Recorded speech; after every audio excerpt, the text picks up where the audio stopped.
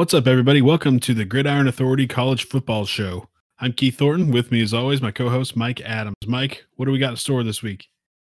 Yeah, we're going to be going over our Week 5 college football review, and then we're also going to be previewing Week 6, some of the big matchups and games to look out for. So it should be a good episode. All right, let's get to it.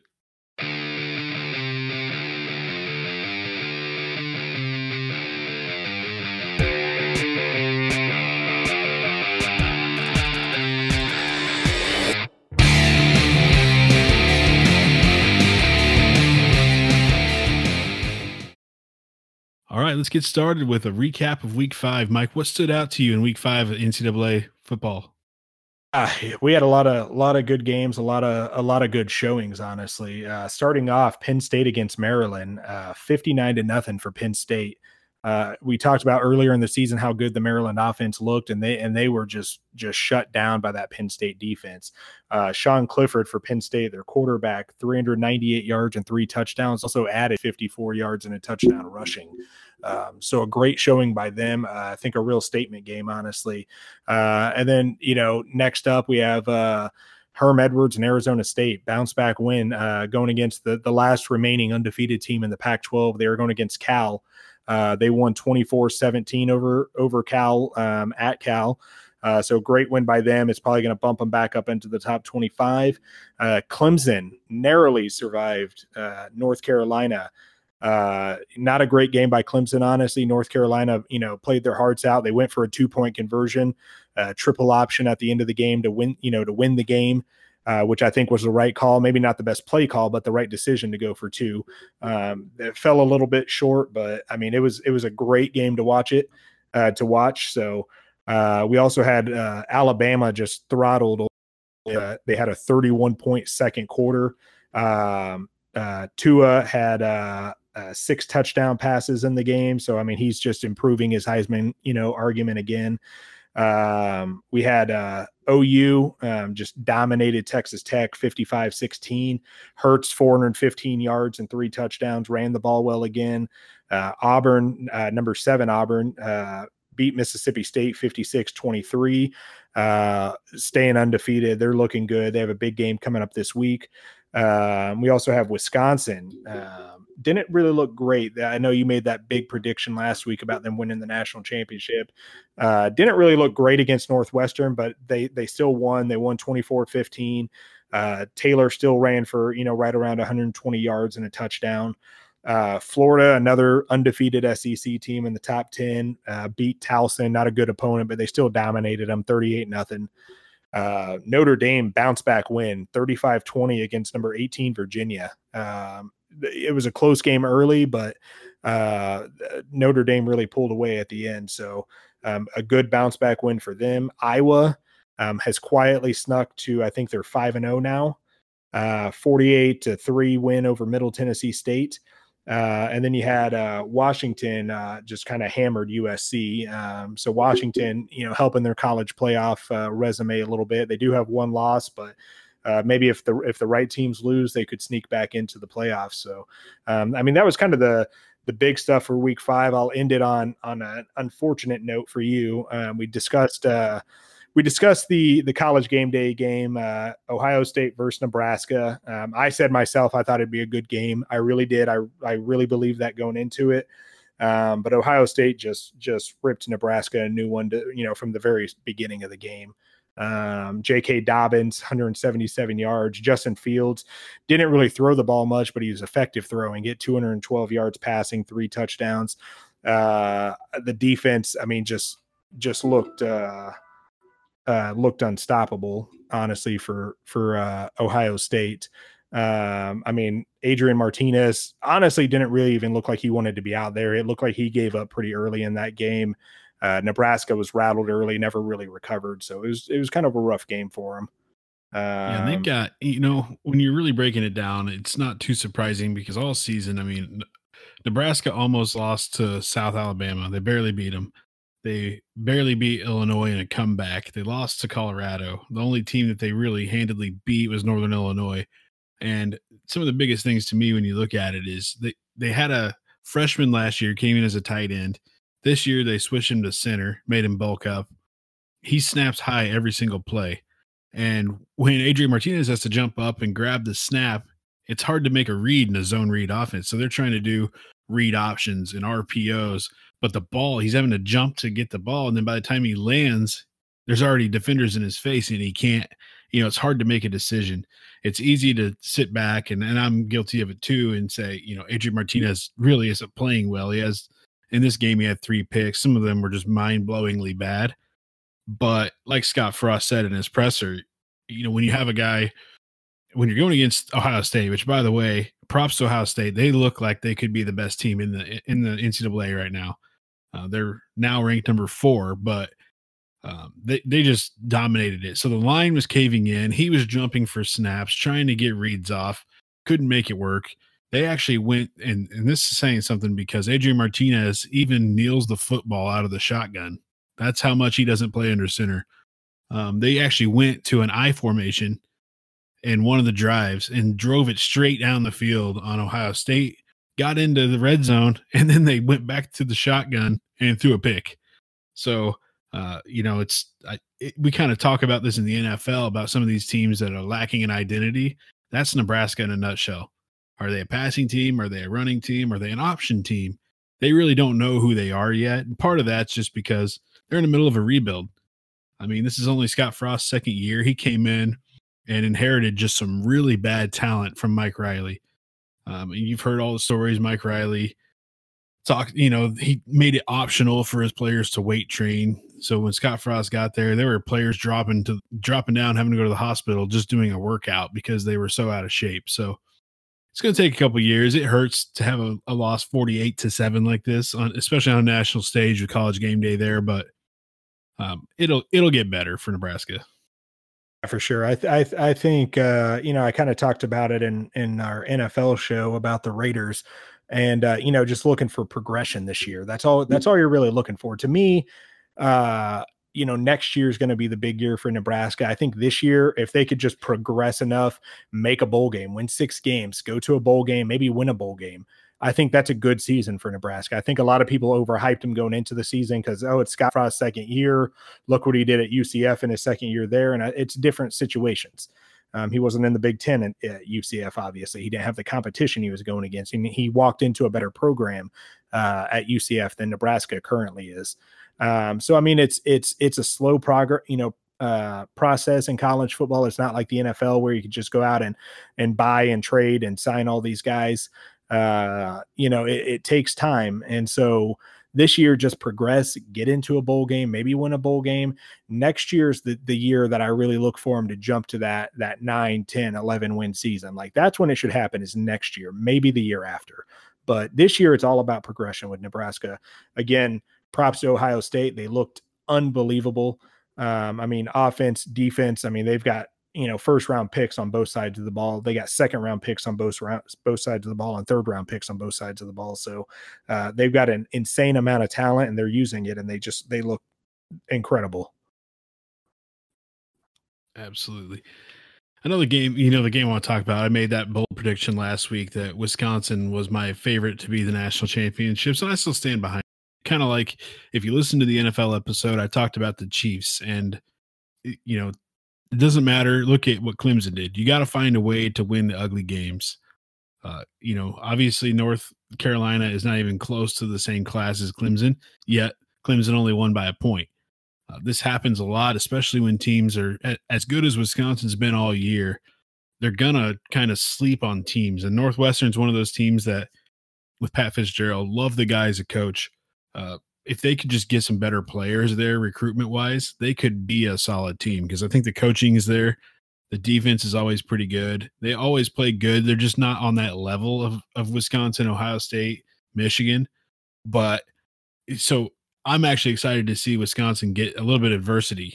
Jack Cohn had a bad game, but Taylor still ran the ball good, and I think they're going to rebound and be just fine. It's good to have kind of this wake-up game because they've been steamrolling everybody, including Michigan. They steamrolled everybody. They get to this point and they kind of choke up a little bit against Northwestern, but I don't expect this to stay. I think they bounce back this week. And I agree there. It's that's the right game to have adversity in. It's better to have it in adversity in a game where you're the better team. The longer the game goes, the more favorable it is for you. I think that's why North Carolina went for that 2-point conversion. The longer that game went, the more favorable it was going to be for Clemson. So they wanted to end it right there. So it's better to go through adversity in those types of games than to go through adversity going against an Ohio State or, for Clemson if it's in the playoffs. Whoever they end up going against in the playoffs, you don't want to struggle there. You want to be in your rhythm. You want to be in your groove by the time the playoffs come. So it's better to get it out of the way now against lesser competition. Absolutely. And I watched the Clemson UNC game and I was cheering and chanting like, they got to go for 2 as soon as they scored this touchdown. Before they even scored the last touchdown, when they got it, I was like, Mac Brown has to go for 2, and he did. And I still 100% agree with the call. The play calling was not good. That option play was bad. I would have rather had the ball in the air at that time because they had such a good defensive front. It would have just been, I was thinking more like a read or an RPO, just kind of do like a Tim Tebow fake handoff, toss it over the top to a tight end or something. But either way, that's a win for UNC because they shouldn't have even been in that position to begin with. And I wouldn't have done it any other way. Yeah, it was a great call. It was just a bad play call. Triple option against that front maybe they thought they'd catch him off guard, is my only thought behind that, really. But it was definitely the right call. Despite scoring that touchdown, I think on that last series they picked up like 2 or 3 fourth down conversions. So North Carolina was reeling going into that touchdown, so they had to go for 2, because if it would have gone to overtime, they would have lost without any question. At least at that point, they gave themselves an opportunity to win. It didn't work out, but like Keith said, it was the right call. It's a win for North Carolina. They're making a statement that they're on the comeback. They're turning that program around, and I'm looking forward to it. I like their freshman quarterback they got. Absolutely. So anything else stand out for you this week? I discussed last week Oklahoma State going against K-State. I talked about it being a statement game for K-State potentially, show that they're a legit top 25 team, and Oklahoma State just kind of throttled them really. It wasn't a very good game, honestly. Chuba Hubbard for Oklahoma State, I think he ran for 296 yards in the game. It was a pretty ugly game for K-State, honestly, but it was a good win for Oklahoma State. I think they're 4-1 now, probably going to be ranked in the top 25 this upcoming week. So, I talked about how much I actually really like Oklahoma State. They always have a good program. Always have an explosive offense. It's a matter of just getting the defense under control, and the defense looked good this past week. So it appears Oklahoma State's 21 this week. Ah, nice. Good deal. All right. So that kind of wraps up the exciting week 5 that we had. So let's move on to week 6. I know there's some good matchups coming up. Who are you looking forward to seeing? It's a bit of a down week compared to this last one, but there's still some good matchups. We got number 14 Iowa going against number 19 Michigan. Iowa, like I talked about, they're undefeated. They're 4-0. Michigan 3-1. Iowa's going to be looking to make a statement. Michigan's going to be looking to bounce back. They're going to want to show that the Wisconsin game was a fluke, that they had an off day. So they're going to be looking to bounce back. It is in Ann Arbor. It is at Michigan at the Big House. But Iowa, like I said, they're going to be looking to make a statement. And Iowa, they've got one of the best offensive linemen in Worfs. They've got AJ Apinza at linebacker, who I think is the best strong side linebacker in the country. They've got a lot of talent. I think Michigan, even though they're ranked lower, I think Michigan's the favorite going into the game. But to me, you got to look out for Iowa. Yeah, I like Iowa in this one, actually. I'm picking Iowa to win the game. I think they're a for real team. I think they're a team that the Big Ten's got to watch out for. We've also got number 7 Auburn going against number 10 Florida. They're both 5-0. Obviously, one of them's going to lose. Florida playing with their backup quarterback, but he is playing very well right now. I do think Auburn's going to win the game. I think they're a more well-rounded team than Florida. And then we also have Ohio State, number 4 now, going against number 25 Michigan State. I think it's an upset opportunity for Michigan State, honestly, but I think it's another statement win for Ohio State. I think they're going to be looking to go out and just blow out another Big Ten opponent. And I think that's what's going to happen. I honestly think Ohio State's probably going to win this one by 2 or 3 touchdowns. So I do like Michigan State's defense. They are physical, obviously a better defense than Nebraska at this point. But I think Ohio State's just too good. And then the other, to me, big game, the last big game of the week, honestly, is number 13 Oregon, 3-1, going against Cal, who fell out of the top 25 after they lost to Arizona State. Both one-loss teams, but Cal did beat Washington earlier in the year. Washington is a top 20 team right now. So Oregon, could be on upset alert from that. So I think it's definitely a big game that could have, playoff implications on it, honestly, for Oregon. So, those are the big games to really watch out for this week. Yeah, it looks like another exciting week of football in college.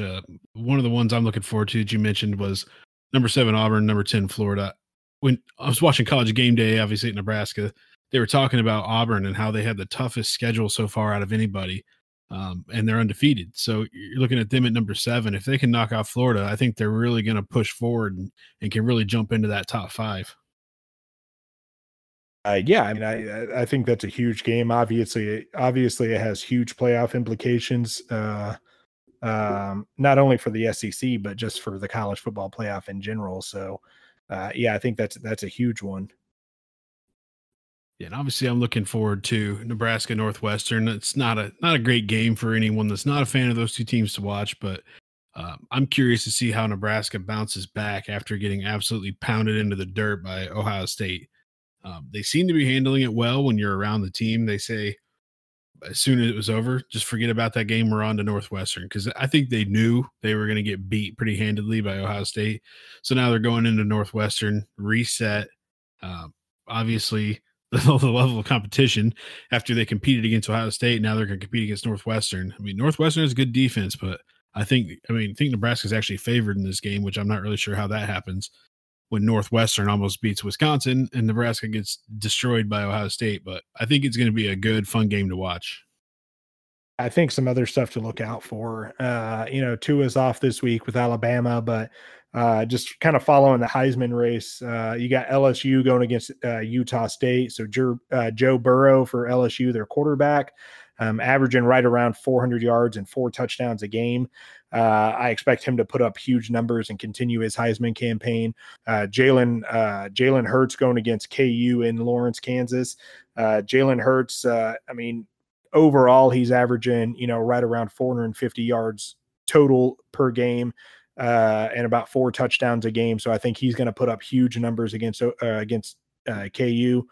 And then we discussed Wisconsin just a second ago. They're going against Kent State at home. I expect Jonathan Taylor to have a bounce back game.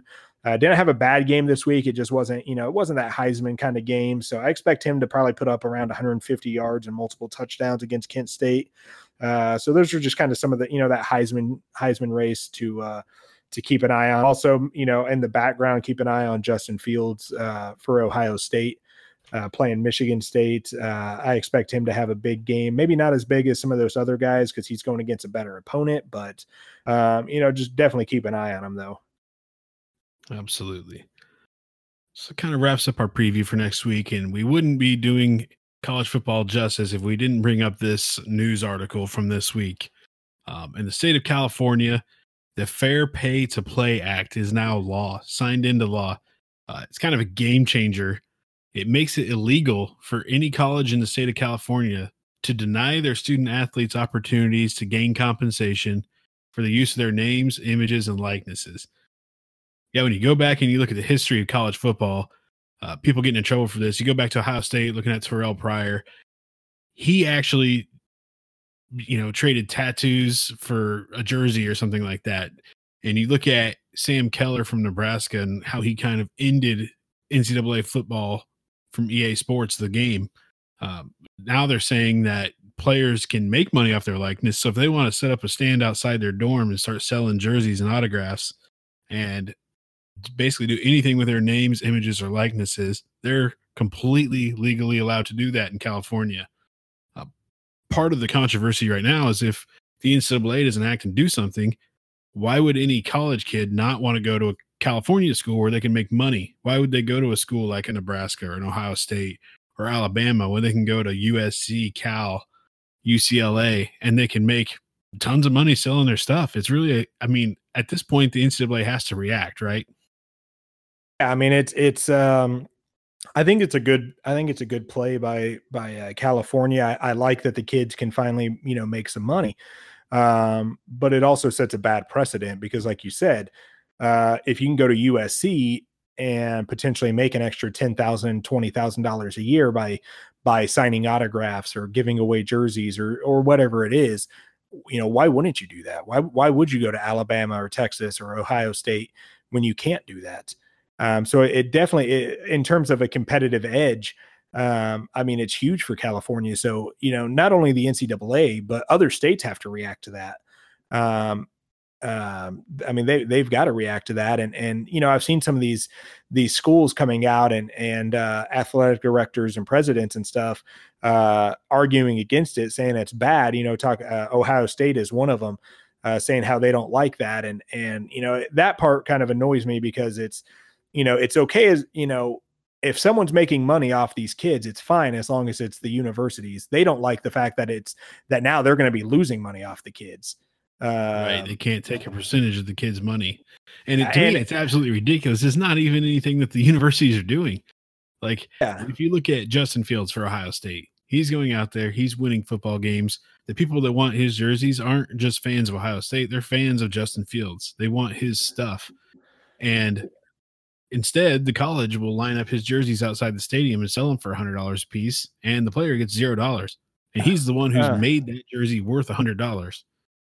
And to me, I think what does need to happen, I think the NCAA needs to react, and there needs to be a cap put on there.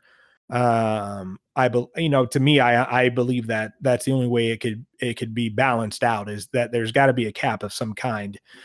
Because at that point we're bordering on a pay to play scale. Because if California says, well, you can make unlimited money here, but say Alabama reacts and says, well, you can make $5,000 a semester. Again, it's now you're going into pay to play, and which, that could be good and bad for college football, honestly. So I do believe there needs to be some sort of cap whenever the NCAA reacts, whenever other states react. I think what would be best is that they put a cap and say, hey, you can do this up to this amount of money per year. And I'm all for that. And, I don't think necessarily the kids should be standing outside their dorm, 24/7 signing autographs and making an extra 100,000, for that kind of stuff. But give them some money. Some of these kids, they may be on a full ride scholarship, but these kids struggle to make it through. I've seen some of the reports and some of the videos of some of the guys that actually have families that have, that may be married and have kids and things like that. And they can't take any outside help because it's considered bribing them. They could lose their scholarship. They could lose their eligibility. So I'm all for the kids making money. I just think it needs to be level throughout the NCAA and throughout the country. So you don't have people offering money for players to come there, because then it changes the whole landscape of college football, honestly, and athletics. Right. So here's I've got a pro list and a con list. Here's the pros to it. When I'm looking at it, if you take the students away from the university doesn't make the money. So to me, the kids are, if you have a business and you hire employees, you have to pay the employees because they're the ones making you money. People aren't coming to your business and paying you for nothing. They're paying to watch these kids play. And people always use the excuse, well, they're getting free education. Well, here's the thing. That education, first of all, education's a little bit of a joke when you're talking about some of these student athletes, because a lot of them get accelerated credit programs with a tutor. They're not even going to these classes. Essentially, they're getting, and I'm doing air quotes, you can't really see me, but they're doing assisted classes and getting credits. And we're all naive. None of us aren't naive. I'm sitting here saying, I know for a fact that they're not getting a great college education when they're student athletes. So to say that they're getting a free education, that's kind of a bogus excuse. And the other thing is, room and board and stuff, that costs the college almost nothing. Yes, if you were a normal student and you're paying for it, it costs a lot. But when you look at what the college is actually putting up, they're basically feeding these kids and are giving them room and board, and they're making hundreds of millions of dollars off of these kids. So, there's actually a law going through the Supreme Court right now that says that 15% of all the athletic department money profit is going to have to be split between all the college athletes. And honestly, that's probably a better way to do it, because I think where you're going to get in trouble with this rule is you're going to get, obviously we've seen it in Kansas and a couple other places, but you're going to get people like Adidas that are going to be headhunting kids right out of high school to go to California colleges now. They're going to say, hey, if you go to Cal, we'll sign you to a shoe deal with your likeness. And with this rule in law, nothing's there to stop them. So you're going to have these big corporations and big brands headhunting kids, and it's going to make these kids make decisions that isn't the best for them. It's not the best for their family. It's going to make them the most money, and it's going to be best for these big corporations. So that's my con. I think the pro to it obviously is if I'm a kid who is a stud football player and a Heisman winner, you look at somebody like a Tim Tebow. He was the biggest draw in college, and I know he's spoken up against this kind of thing, but Tim Tebow's jersey sales and everything that happened to Florida during the time he was there was because of him. And he didn't make a single dime off of any of that. He's against it, but he also didn't need the money. I mean, there are kids out there whose families are not rich, and they can't just sit there and not make a dime. So I like the fact that they're going to get some of that compensation. I just think it can spiral out of control if it's not watched closely. Yeah, like I said earlier, I think there's got to be a cap. I mean, you said that the colleges don't make the money without the athletes. Yet it's a two-way street, because the athletes don't have the opportunity without the colleges, so they need each other. It's the same thing in the NFL. The Cowboys don't make money without Zeke Elliott and Dak Prescott and DeMarcus Lawrence. Yet at the same time, if the Cowboys aren't around to offer that money to those guys don't make anything either. So I mean, it's a two-way street. They need each other. The thing is these universities have gone 100+ years with only making money themselves, not having to split it. And now you're telling them that you need to give them 15% or 20% between the student athletes, and universities are going to fight that as much as they possibly can. And which isn't right. Obviously the kids deserve to make some money. Like I said, even if it's only 5, 10, 20,000 a year. I mean, that's a huge deal. Like you said, not all these kids are wealthy. Not all of them have rich parents. Some of them have families to support. And so if you can get, $5, 10, $20,000 a year for these kids, then to me, that's a huge deal.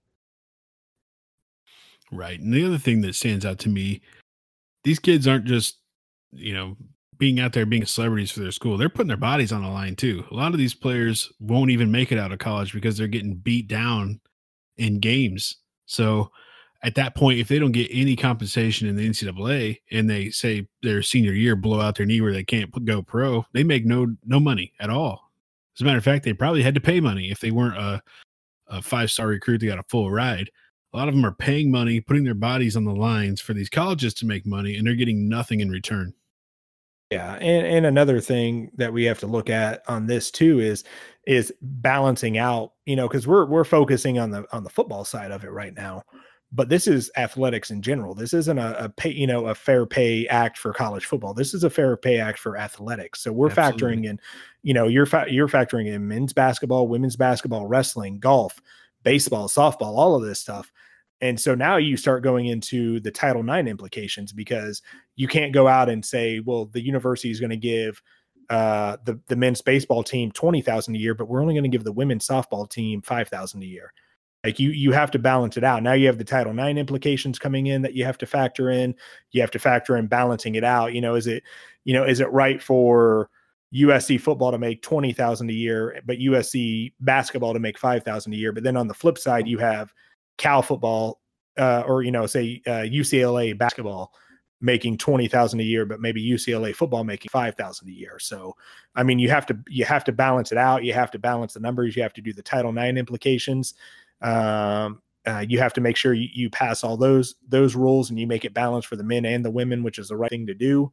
So I mean, there's a lot of implications that I don't think people have discussed. And like I said, we've really only been discussing it from a football standpoint, but you got to factor in all these other things and all these other calculations that they're saying 2023, but I mean, to me, that's rushing it, honestly. Yeah, and one of the things that makes this rule different, because the NCAA is not actually paying anybody here, is it's based on, and you're going to get a lot of upset athletes, because if we're being completely honest, college football is where these kids are going to make money, and college baseball, those guys aren't going to make anything off their likenesses, because I mean they're just not going to make as much. It's not as popular of a sport. Yeah. So when you look at making money off likenesses and images and names, football is gonna make more than any other sport. And that's pretty much just how it is, except for maybe places like KU where basketball is the top for the school, whatever. But either way, vice versa, you're gonna get some of these sports mad. I mean, let's talk about which part brings in more money, Nebraska football or Nebraska women's basketball. I mean, it's clear and cut. They're not gonna split anything, because this is based on their likenesses, and honestly, nobody even knows who any of these other players are at any sports. So it's going to get really ugly, especially like you said with the Title IX stuff and balancing it out, because this law doesn't really set anything in place. All it does is it makes it legal for them to make money. It doesn't say how they make money. It doesn't say what they're restricted to. It just says, hey, they can't punish them. And I think that's what we have to look into is like I said, to make it fair across the board, there's going to have to be a cap, which means that colleges and the NCAA are going to have to limit this. But at the same time, when you get all that involved, again, you have to balance it between all the sports. You can't say, Alabama football can make $20,000 a year, but Alabama softball only gets $3,000, because now you're crossing Title IX.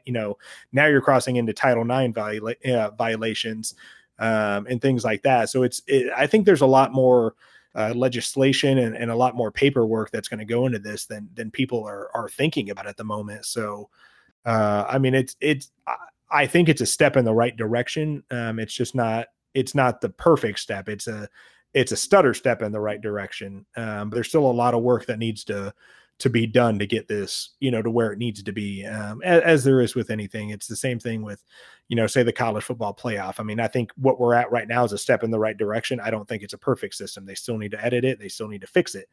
And I think that's where we're at with this right now. We're in the early stages of what will eventually be the right thing to do.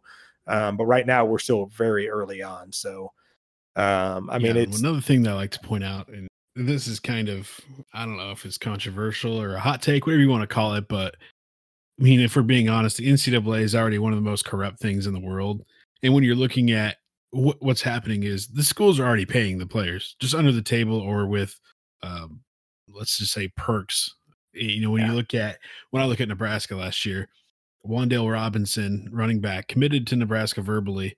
Right before he committed, he got a call from Kentucky, which is his home state. Kentucky, the University of Kentucky calls him. And this is, of course, all hearsay because nobody can confirm nor deny it. But Kentucky calls him with an offer, whether it's a perk or buying a parent house, whatever it is. He switches his commitment to Kentucky. And everyone kind of talked about how unfair it was. And us Nebraska fans were complaining because everyone knew what was happening. And then magically 2 or 3 weeks later, he flips back to Nebraska. And some of the insiders on the Nebraska subreddit were saying, this is normal. Don't fool yourself into thinking that your favorite school is not doing this, because what they were implying is that Nebraska came back and upped the offer, whatever it is. Long story short, he's on Nebraska now. But you see that all over. And there was that controversy with Cam Newton too, where his dad was essentially asking colleges to basically bid on Cam Newton to go to it, and Auburn won. So I think that's one of the reasons that these colleges don't want to do it, because they're technically already doing it, but they don't have to do it for everybody. They're only doing it for the recruits that they want. And it's all really shady. And that's why I think it would almost be better if they just paid them, because then it's all out in the open. Even when all this gets settled out, there's still going to be stuff happening under the table. Like I think we can all agree to that. Even if you cap it out and say, listen, we're going to give the football programs, $25 million. That's their cap. That's what they can offer their players. And each player can make no more than 20,000, but no player can make any less than 5,000, whatever it is. Even if let's say that's the case, that's what they go with, for a fact that whatever school it is, they're going to say, hey, we'll give you 20,000, we'll give you the 20,000 max, but we'll also give you this, yada, yada, yada. Your parents are going to end up with a new car. It's fine. Or you're going to end up with a new car or whatever it is. It's still going to happen, but at least this way it balances out a little bit more. And to me, that's where the competitive balance comes in, because here's the other thing you're going to get with this fair play, pay to play act. When you're doing it off of endorsements, quarterbacks are going to get all the endorsements, but your center is going to get nothing because no one knows who he is. Your guards are going to get nothing. They're more important to the team than the quarterback in a lot of situations. So you're going to start seeing that defensive guys are going to complain because they're not getting as much as a quarterback. It's messy, but I like the fact that they're basically moving the first chess piece, and now the NCAA has to respond, because if they don't, no kids are going to be going to any of the, you're going to see Alabama drop big in their recruitment, Clemson and Ohio State, because everyone's going to be going to these cow schools because, why wouldn't you if you can make money off your likeness?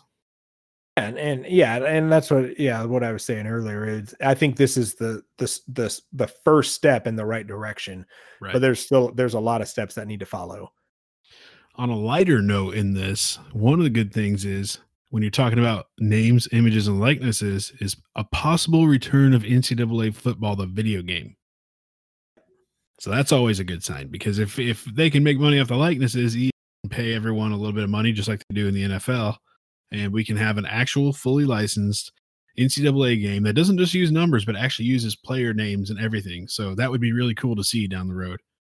And that, but and for the basketball fans, getting NCAA basketball back, getting NCAA football back. There's been NCAA baseball games in the past that are really fun to play. So there's a lot of opportunity out there, I think, and that's another revenue for these schools and these players to make money. So. That's my happy place, was playing NCAA football. To me, it was head and shoulders above and beyond Madden. It was always you got the marching band playing. They were the first ones, I think, to do the vibrating play calls whenever the crowd was crazy. It was just a fantastic game. And on the college basketball side, I remember us playing UMKC Kangaroos up there. Yeah. We played. Yeah, I think we had created guys and played an entire season in one night. However many, like 40 game. I think that was on 2K8. To me, it's that'd be good for the game, for gamers like us. It'd be good for sports fans like us. It'd be good for the athletes. It's less, less good for the universities, but at the same time, there's always ways that they can, how they're going to counter it now is instead of paying $50 for a ticket, you're going to pay $75 for that same ticket. And instead of paying $100 for a jersey, you're going to pay $120 for a jersey. And the universities are going to counter, and they're going to find a way to still make their money. They're not going to do anything that's going to cost them to lose money, cause them to lose money. All they'll do is they'll up the concessions, they'll up the apparel, they'll up the tickets, and we'll have to pay more for it. But at the same time, again, the kids deserve to make money. And, like you said, we want NCAA football back. So just do it. Yeah. Just get it done. I don't care what it takes. Yeah. Just grow up and give us our damn football game. Absolutely. All right. Well, let us know what you guys think about this. I know it's going to be a hot topic for the years to come as this goes through, I'm sure, a lengthy legal battle and NCAA moves. We'll kind of keep you updated on our weekly college football show. And stay tuned. That kind of wraps up our episode this week. You got anything to add, Mike? No, just again, like I've said all season, if you're a football fan, whether you're college or not, make sure you watch the games, because the guys you're going to be watching on Saturday are going to be the guys you're watching next Sunday or next year on Sundays. So, get to know the guys. The games are great. The atmosphere is great. And just watch some games. Absolutely. And if you play fantasy sports, check out our Week 5 preview NFL fantasy episode, as well as our Week 4 and Week 5 recap and preview. Mike, where else can they find us? You can find us on gridironauthority.com. You can find us on Instagram, Twitter, and Facebook. So make sure to get on all of those, listen to the episodes, read the articles. Make sure you comment, let us know what you think about them, and stay active on them. All right. We'll see you next time.